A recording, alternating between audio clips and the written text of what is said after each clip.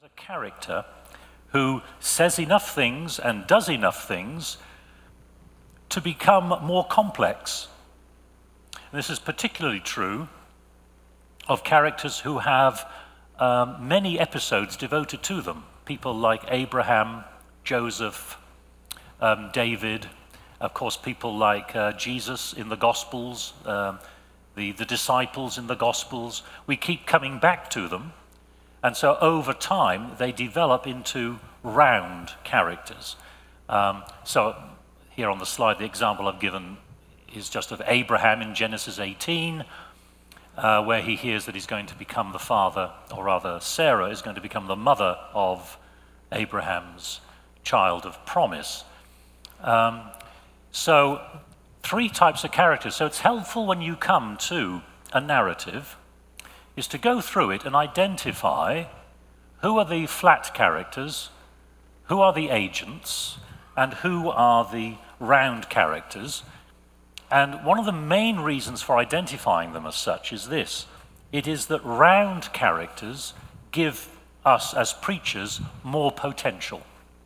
Because if we have a character who is more complex, it's easier then to, I was going to use the word exploit, that's not quite the word, but you know what, we can utilize that character who is more complex in different ways in a sermon simply because they're more interesting. There's more to say about them and they have a major role to play in the narrative. So let me illustrate this. We've been looking largely at Old Testament passages up to now, but let's go to a New Testament passage. We'll go to John chapter 9. Now, John chapter 9 is the story of the man born blind. It's an extensive narrative. John chapter 9 is quite long. So I'm assuming for this purpose that we can remember in general terms what the story of Jesus and the man born blind is about. I'm sure that's true. Many of you, I'm sure, will have preached on this passage. So we're going to have a look at the way in which different characters are presented in John chapter 9. So we're going to start with the disciples. So characterization here simply means the way in which characters are presented and developed. So the disciples then are there in John chapter 9. And the disciples ask one theological question. Okay? I've had some students who over a 3 or 4 year degree course have only asked one theological question. The disciples here ask their single theological question. You remember what it was? They say, Master, who sinned, this man or his parents, that he was born blind? And that question is the kind of trigger which sets off the whole trajectory of John chapter 9. Jesus answers the question, and then we move on from there with the blind man. So the disciples are agents. Their question sets in train the whole series of events. The disciples never appear again in John chapter 9. They're there in verse 2, ask their question, and then they disappear. So they are agents to move this story on. Then we have the characterization of Jesus. So in this narrative then, Jesus pronounces in verse 5, he says, I am the light of the world. He also gives sight to the blind man in verses 6 to 7. He then asks the blind man if he believes. That's in verse 35. Verse 39, he says he came into the world so that the blind might see, and vice versa. That's in verse 39. He tells some of the Pharisees that they are blind. So, what kind of character is Jesus? Well, Jesus in this narrative is a flat character. Now, when I say that, sometimes people could, may look a little shocked. Now, people say, what do you mean he's a flat character? He's the Son of God. Yes, I know. But what role does Jesus have in this narrative? And essentially, in this narrative, Jesus is a flat character because essentially there's one characteristic repeated throughout, and it's all to do with light and darkness, sight and blindness. And you'll notice something is that Jesus is absent between verse 7 and verse 35. There's a large gap in the middle of the story in which Jesus does not say anything or do anything. So what Jesus says and does, is it important? Well, of course it's important. Yes, of course it is. But he isn't developed. It's basically a single idea repeated many times. So Jesus is a flat character in this narrative. Then let's have a look at the blind man. The blind man tells people in verses 11 and 12, he tells people how he was healed. He tells the Pharisees how he was healed. He says that Jesus is he says that Jesus is a prophet in verse 17. Then he says he doesn't know if Jesus is a sinner or not in verse 25. He asks the Jews, you remember this is a deliciously ironic moment in the narrative, he asks the Jews if they want to be Jesus' disciples, remember? He said, do you too want to become his disciples? It's in verse 27. Then he confesses that Jesus is not a sinner and is from God. And then in verse 38, he believes Jesus is the Son of Man and worships him. So in this narrative then, the blind man is a round character. He's got enough space in this narrative to develop. For example, he moves from saying that he doesn't know if Jesus is a sinner or not to saying that he definitely is not. His attitude concerning Jesus changes as the narrative moves on. So he is a much more complex character.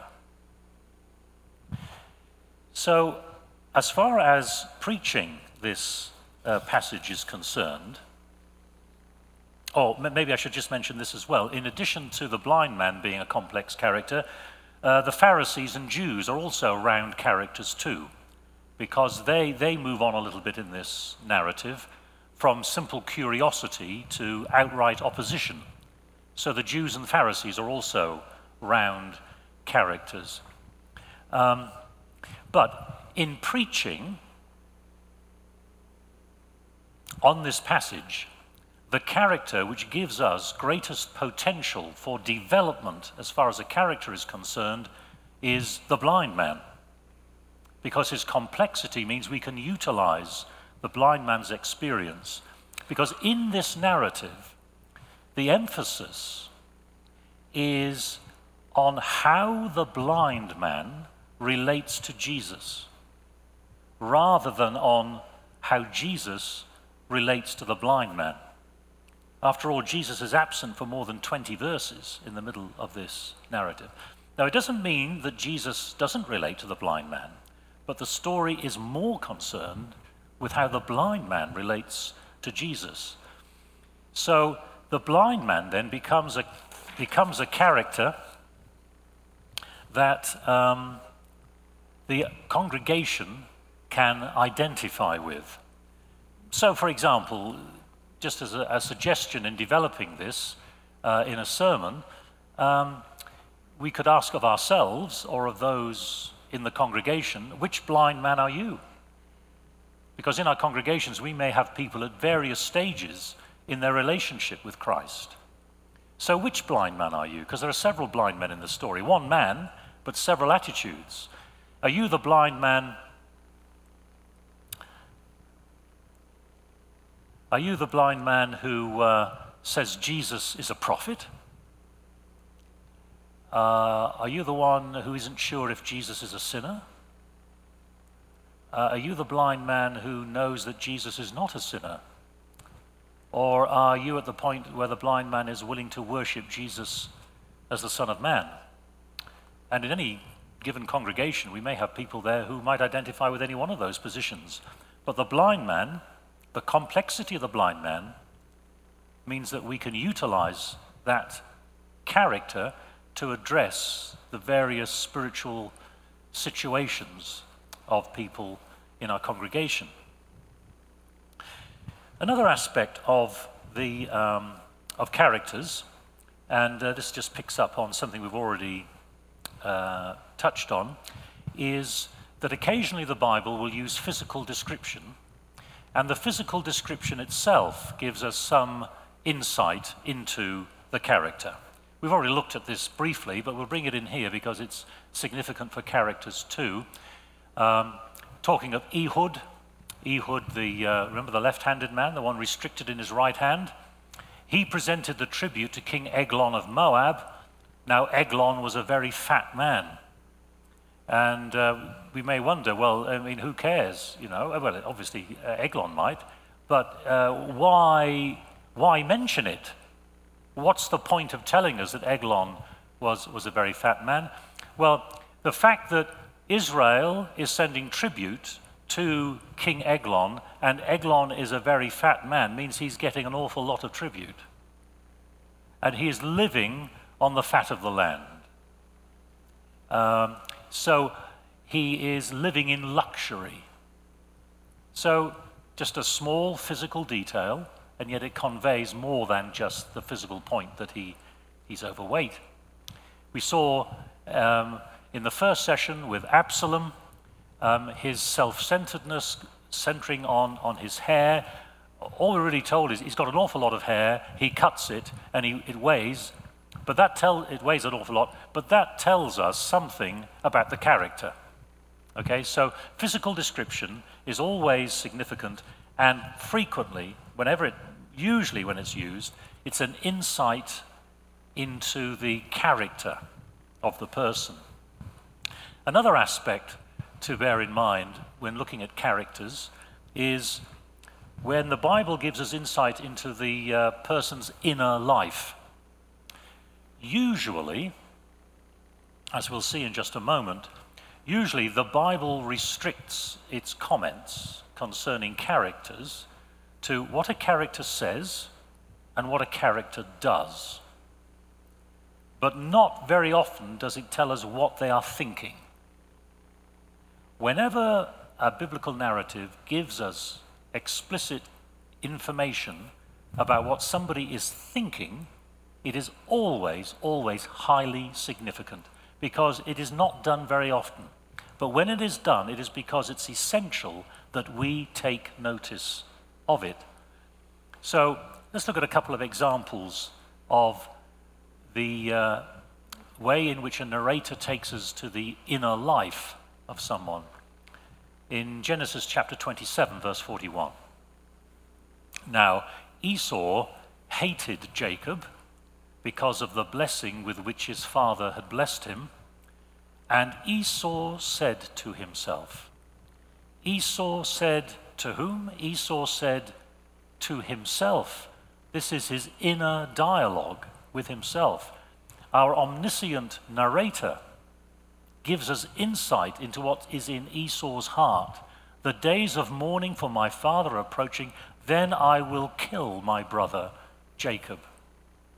It is interesting that this insight here gives us an idea, an infallible idea, as to the kind of character that Esau is. He has murderous designs. If you remember the story as it develops when we come to Genesis chapter 33, when Esau does meet his brother, what does he do? Do you remember? He runs to meet him, throws his arms around him, and kisses him. Incidentally, remember intertextuality we were talking about? Can you think of another biblical story in which somebody runs, throws his arms around, and kisses? And that is the story of the prodigal son. The father forgiving the son, and I would suggest this is the way in which Genesis is telling us. It is Esau saying, I'm no longer like this. Forgiveness for what you may have done. But at this point, He's willing to murder his brother. Then a verse that we looked at in the first session with Delilah and Samson. She said, "The Philistines are upon you, Samson." And when he awoke from his sleep, he thought. He thought. Doesn't say this out loud, but the narrator takes us into the mind of Samson. What is he thinking? I will go out as at other times and shake myself free. What does that inner statement of Samson tell us about him? Well, at least it tells us he has become complacent. Here's a problem, I'll just deal with it as I've always done. But he did not know that the Lord had left him. So what he thinks contrasts with reality. He's not going to shake himself free as from before. But verses such as these, which give us the narrator's insight into the mind of the character, are gold dust for preachers, because it gives us an infallible insight into what is motivating this character. We don't have to guess. We don't have to look inductively. It is an explicit indication given to us by the narrator. However, the major way in which the Bible conveys its characters is largely restricted to speech and actions. That is to say, we are told what characters say, and we are told what characters do. Only occasionally are we told what they are thinking. So what we need to do then is to take into account, look carefully at what characters say, look carefully at what characters do, and then interpret those words and those actions. The way we can interpret it is by looking at the story, the narrative as a whole, asking ourselves what characteristics of biblical narrative are working in the larger picture, and that will enable us to interpret what these characters say and do. For example, if we ask the question, why do characters speak or act as they do? In 2 Samuel 11, where we have the story of David and Bathsheba, it's normally talked of that way, but I think we should say David, Bathsheba, and Uriah, for Uriah is a very important character. You remember what's happened? David has seen Bathsheba. Well, he's done more than see her, but you know what I mean. She has told him that she is pregnant, and then David tells Joab to send Uriah back to the palace. And what do we think David's going to say to Uriah? Presumably, we say, he's going to say, "Look, Uriah, I'm sorry about this, but look, we'll have to find a way of dealing with it." Now, Uriah came to him, and David asked how Joab and the people fared and how the war was going, past the time of day. And then David said to Uriah, "Go down to your house and wash your feet." Now, he repeats this many times in the story, does David. Uriah, go down to your house, spend time with Bathsheba. But never does the story tell us, why does David want Uriah to go down to his house and spend time with Bathsheba? He never tells us. But we know, don't we? I see many of you nodding your heads. We know, even though the narrator never tells us. And how do we know then? Because we interpret what David says, and we interpret what David does in the context of the story. And we say to ourselves, that's why he wants him to go down and spend some time with Bathsheba. Here's another example. This is from the story of Joseph at the almost at the end of that story in Genesis 50. Realizing that their father was dead, Joseph's brothers said, "What if Joseph still bears a grudge against us and pays us back in full for all the wrong that we did to him?" So they approached Joseph, saying, "Your father gave this instruction before he died. Say to Joseph, 'I beg you, forgive the crime of your brothers and the wrong they did in harming you. Now therefore, please forgive the crime of the servants of the God of your father.'" Joseph wept when they spoke to him. Your father gave this instruction before he died. Did he?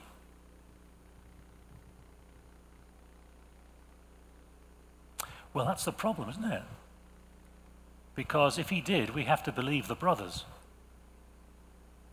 Would you buy a second-hand car from Joseph's brothers? Did he or did he not say that? Why does Joseph weep? Well, it could be he's so saddened by the fact they have not already accepted the forgiveness that he's given them. But you see, we need to interpret the words of these brothers. It's possible that they're telling the truth, but it may be more than likely that they're not, because there is no record anywhere in the Bible that Jacob ever said it. So if you're going to believe it, you have to believe the brothers, but as we all know, the brothers have a track record of lying to their father. Are they now lying about their father? Then there's something else that we should bear in mind, and that is, in looking at people's speech in particular, what tone of voice is being used. Let me just read this passage. This is from Judges 6 concerning Gideon. And I'll read it with as far as possible without any expression. And then we'll see what tone of voice should we read this. Now the angel of the Lord came and sat under the oak of Ophrah, which belonged to Joash the Abiezrite, as his son Gideon was beating out wheat in the winepress to hide it from the Midianites. The angel of the Lord appeared to him and said to him, "The Lord is with you, you mighty warrior." Gideon answered him, "But sir, if the Lord is with us, why has all this happened to us? And where are all his wonderful deeds that our ancestors recounted to us, saying, 'Did not the Lord bring us up from Egypt? But now the Lord has cast us off and given us into the hand of Midian.'" I'd suggest you don't read scripture readings like that, but basically without any expression. But what tone of voice is implied here? So here we have Gideon. He's hiding from the enemy. How does the angel speak to him? "The Lord is with you, you mighty warrior," as he's hiding in the winepress. Or, "The Lord is with you, you mighty warrior." And how does Gideon answer him? Does he answer him like this? "But sir, if the Lord is with us, why has all this happened to us? Where are all his wonderful deeds that our ancestors recounted to us, saying, 'Did not the Lord bring us up from Egypt? But now the Lord has cast us off and given us into the hand of Midian.'" Now, if you have a high wooden pulpit in your church, you may be tempted, to read it like that. Or should it be read like this? "Sir, if the Lord is with us, why then has all this happened to us? And where are all his wonderful deeds that our ancestors recounted to us, saying, 'Did not the Lord bring us up from Egypt? But now the Lord has cast us off and given us into the hand of Midian.'" Is Gideon being pious, or is he annoyed? Is he frustrated? Well, you have to read the story to find out what best fits the character of Gideon at this point. Because so often, we read these stories through rose-tinted spectacles. We're already at the foot of the cross. We've already chosen our final hymn and the wording of the altar call before we pay attention to the details of this. And the way in which you apply tone of voice means you have to have a clear understanding of how this narrative is working. So you need to spend time. With it. Then, another way, and a major way in which the Bible conveys the kinds of characters, what these characters are like, is through contrast, comparison and contrast. Now, sometimes you have a contrast between one character and another in the same narrative. So, an explicit example of that is in Genesis chapter 38, concerning Judah and Tamar. So, you remember, at this particular point in the story, Judah has said that Tamar should be burnt because of her indiscretion, shall we put it that way. And as she was being brought out, she sent word to her father-in-law, "It was the owner of these who made me pregnant." And she said, "Take note, please, whose these are, the signet and the cord and the staff." And Judah acknowledged them and said, "She is more in the right than I." So here you got an explicit contrast given by one of the characters saying, "She is more righteous than I am." And that contrast between one character and another gives us an insight into what kind of characters we are dealing with. How should we judge Tamar? We get an explicit contrast in this narrative with Judah, which indicates how we should do so that we're not just guessing. Then you get contrasts in different narratives. And here we have a contrast between different characters in different narratives, all right? So if we stay with Genesis 38 for a moment, the story of Judah and Tamar, in verses 15 and 16 we get this account. You remember, just briefly, the background to this. Tamar has not been given in marriage to one of Judah's sons, so she disguises herself as a prostitute on the side of the road. And when Judah saw her, he thought her to be a prostitute, for she had covered her face.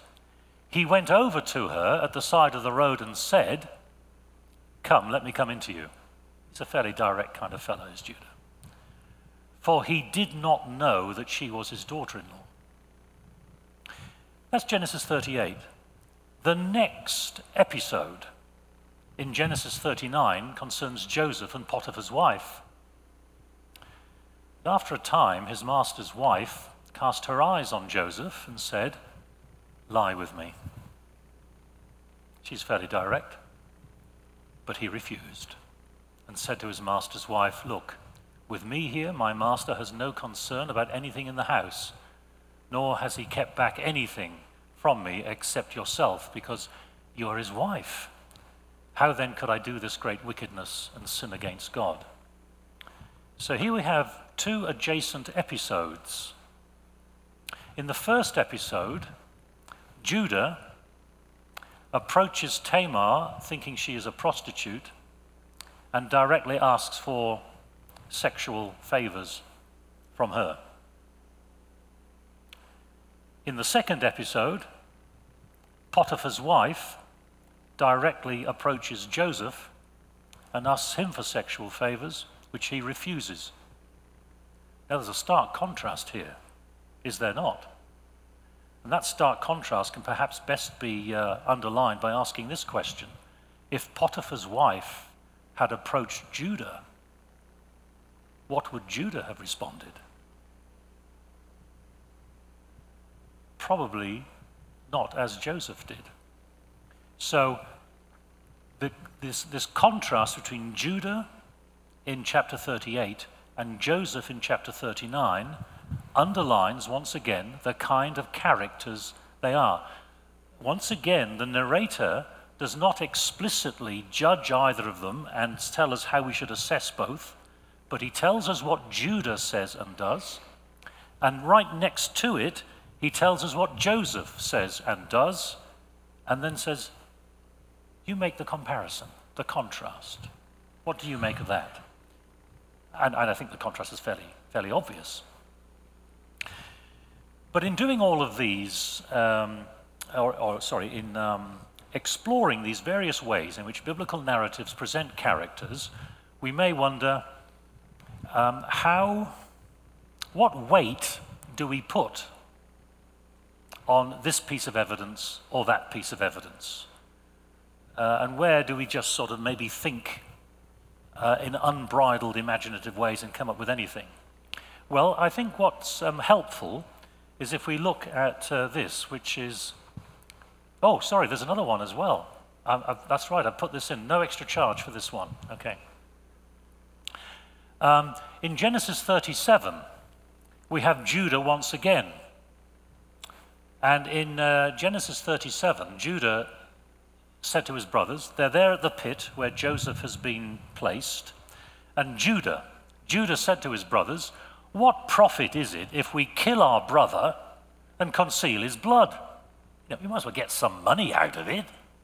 Come, let's sell him to the Ishmaelites and not lay our hands on him, for he is our brother, our own flesh. Then in Genesis 44, this is where Judah is there with Joseph, just before Joseph reveals himself, and Joseph has said that Benjamin must stay in Egypt with Joseph. And Judah speaks here, and he says to Joseph, now therefore, when I come to your servant, my father, and the boy is not with us, then as his life is bound up in the boy's life, now therefore please let your servant remain as a slave to my Lord in place of the boy, and let the boy go back with his brothers. In chapter 37, Judah is opportunistic. We might as well get some money from selling him. And the result of that, as we know, is that Jacob is convulsed in grief at the loss of Joseph. That's in chapter 37. But in chapter 34, Judah is willing to say, I'll be a slave rather than you keep Benjamin here. Let me stay with you as a slave. I cannot bear the idea that my father will suffer. Well, obviously, the Judah of chapter 44 is not the same man as the Judah of chapter 37. The narrator does not say, by the way, please note how mature Judah now is. No. It's given us Genesis 37, then gives us Genesis 44, and asks us to make the comparison. So here's a classic example of where it would be foolish to expect characters to act consistently, because Judah does not act consistently. He grows, he matures, he changes. And you could preach a far worse sermon than a sermon on the life of Judah, beginning at the beginning and working its way up here to a position where he's much more righteous, you might say. Now, in looking at, that's right. So let me come to this, which is called Alter's Scale of Certainty. Robert Alter is a literary scholar. He wrote a groundbreaking book in the early 1980s called The Art of Biblical Narrative. Reading that book was it was my road to Damascus experience when it came to understanding biblical narratives. What Alter's scale of certainty is this. When we look at the various clues given to us in biblical narratives concerning characters, what weight do we place on various elements? And Alter suggests a sliding scale of certainty when it comes to assessing a character. So at the bottom of the scale, we have a character's actions or physical appearance. You can derive something about a character from their actions and physical appearance. Yes, you can derive something, but it's limited. More useful are a character's direct speech or what other characters say about him or her. We can be a bit more certain about drawing conclusions about a character from that kind of evidence. Then a degree of greater certainty would be a character's inner speech. He said to himself, she thought. That's getting us closer to certainty as far as assessing a character. But what gives us the greatest certainty in understanding what a character is about would be the final point, the narrator's explicit assessment of a character's actions and intentions. This is when the narrator tells us starkly, point blank, for example, King Ahab was the worst king that Israel ever had. We don't say of that, listen to that deliberate ambiguity on the part of the narrator. No, there's no ambiguity, straightforward, that's it. So the narrator's explicit assessment is the one on which we can have greatest choice. Nevertheless, all four of those steps are utilized in biblical narrative, but this is a sliding scale of certainty as far as making conclusions about a character. There's something we need to bear in mind as well, and that is the interplay between ourselves as readers or hearers of these stories and the characters in these stories themselves. So, a significant element in reading these stories is what we can call point of view. And this helps us to assess characters. So let's illustrate that here. We can get different points of view. If we begin with readers, ourselves, if we're looking at a narrative, it's helpful to ask ourselves these questions. What do we know? As readers and hearers, what do we know? Secondly, when do we know it? And thirdly, how do we know it? We're the readers. What do we know, when do we know, and how do we know? And then ask this question of the characters.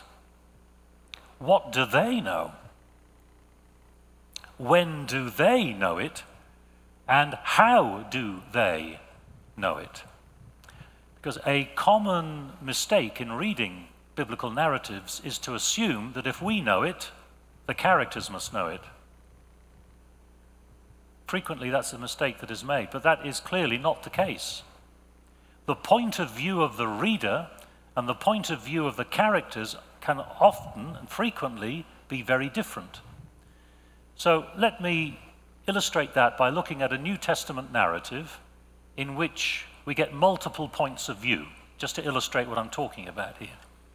In Luke chapter 24, we have the story of the road to Emmaus, very familiar story from the New Testament. In verses 15 to 16, we read, "While they were talking and discussing, Jesus himself came near and went with them, but their eyes were kept from recognizing him." Now, at this point in the story, the readers know, but the characters do not know. Well, what do the readers know? The readers know that it's Jesus, but the characters do not know that it's Jesus. So the point of view of the readers and the point of view of the characters are not the same.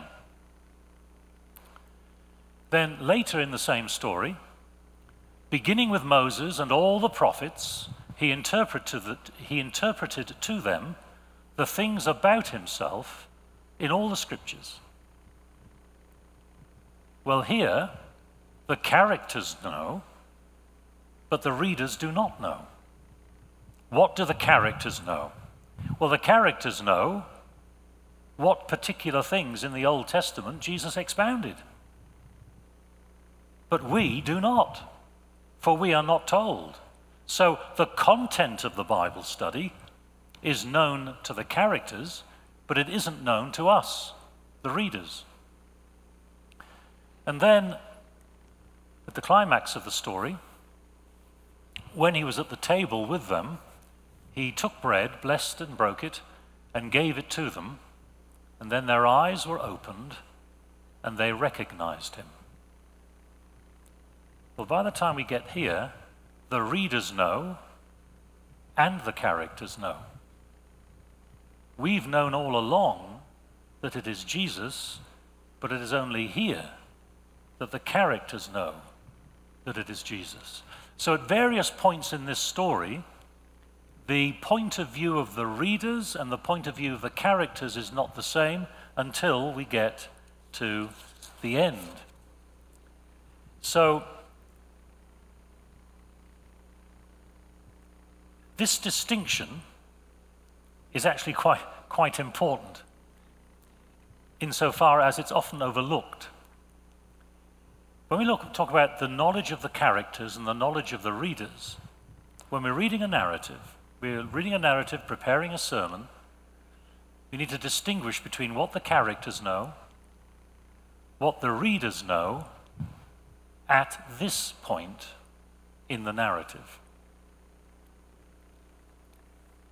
As an example, I've lost track of the number of sermons I've heard on Abraham, who, and in those sermons, because we know how the story will end, we assume that Abraham already knows that at the beginning. But he doesn't. What does he know at this particular point? And what do we know at that particular point? And let me illustrate that from an episode in the story of Abraham. What Abraham and Sarah know.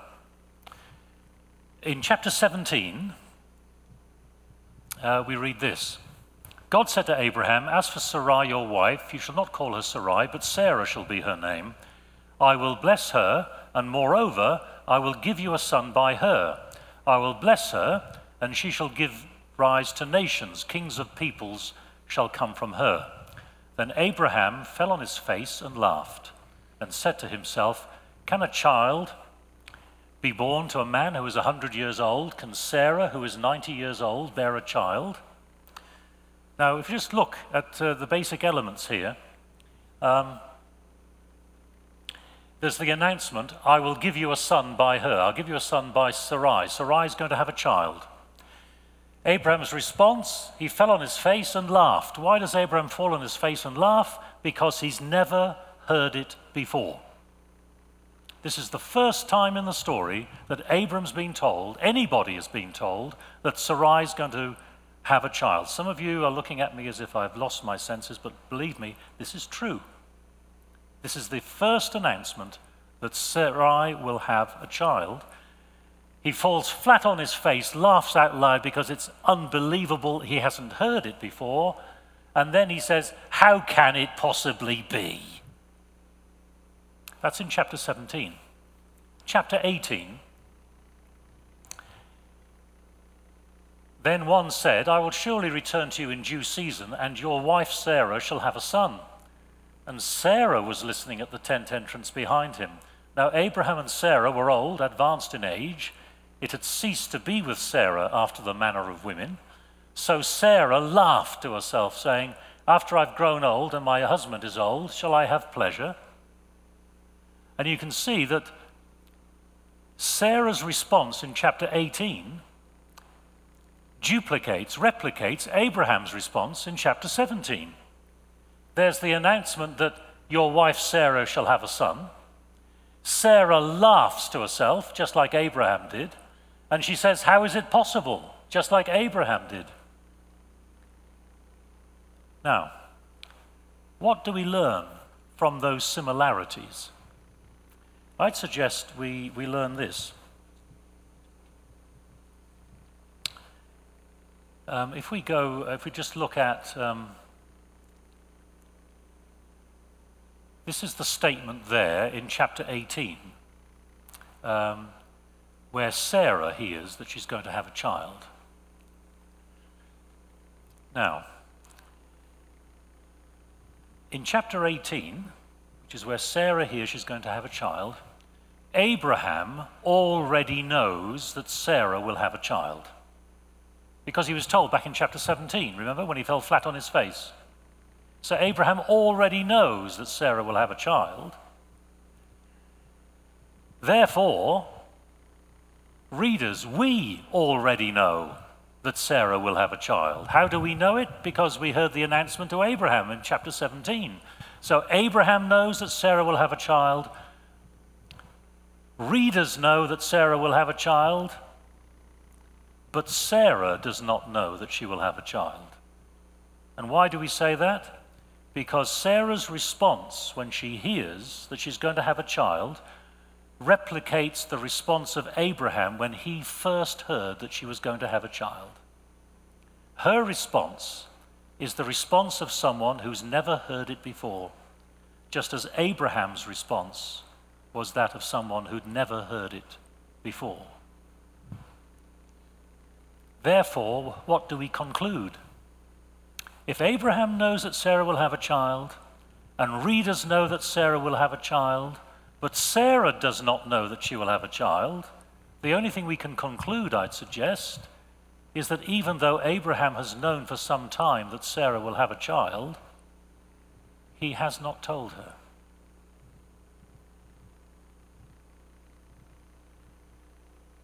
And what insight into marital relations might that give us? Your wife has not been able to have a child for so many years. You've been told by God that she will have a child, but you haven't told her. Well, I'll leave that for your sanctified imaginations to work with. I think, and my knowledge of contemporary or recent American history is not as great as any of you, of course, but I believe in the Watergate investigation, a question was addressed to President Nixon, and that was, what did you know, and when did you know it? That's a good question to ask when you're reading biblical narratives. What do we know, and when do we know it?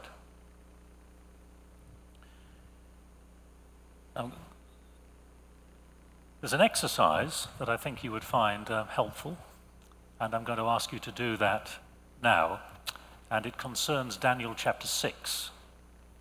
So in the rest of the time that we have available then, I'd like to ask you to do these three brief tasks. First of all, you're going to get a handout here, which is simply the text of Daniel chapter 6. And I'd like you to read through Daniel 6 and identify the characters in that narrative. Which of those characters are flat? That is to say, they have one characteristic, but they don't develop. All right? Which of the characters are agents? That is, they're there in order to move the story on, but they don't have a major role to play. And which are the round characters? Which are the most complex characters in the story? Once you've done that, then choose a round character. You can then forget the flat characters and the agents, but choose a round character and document the contribution made to their characterization by what they say, what they do, what others say about them, and how that character interacts with other characters. And then just write a brief summary of the traits of that character.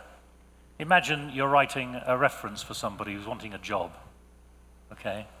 This character has these characteristics.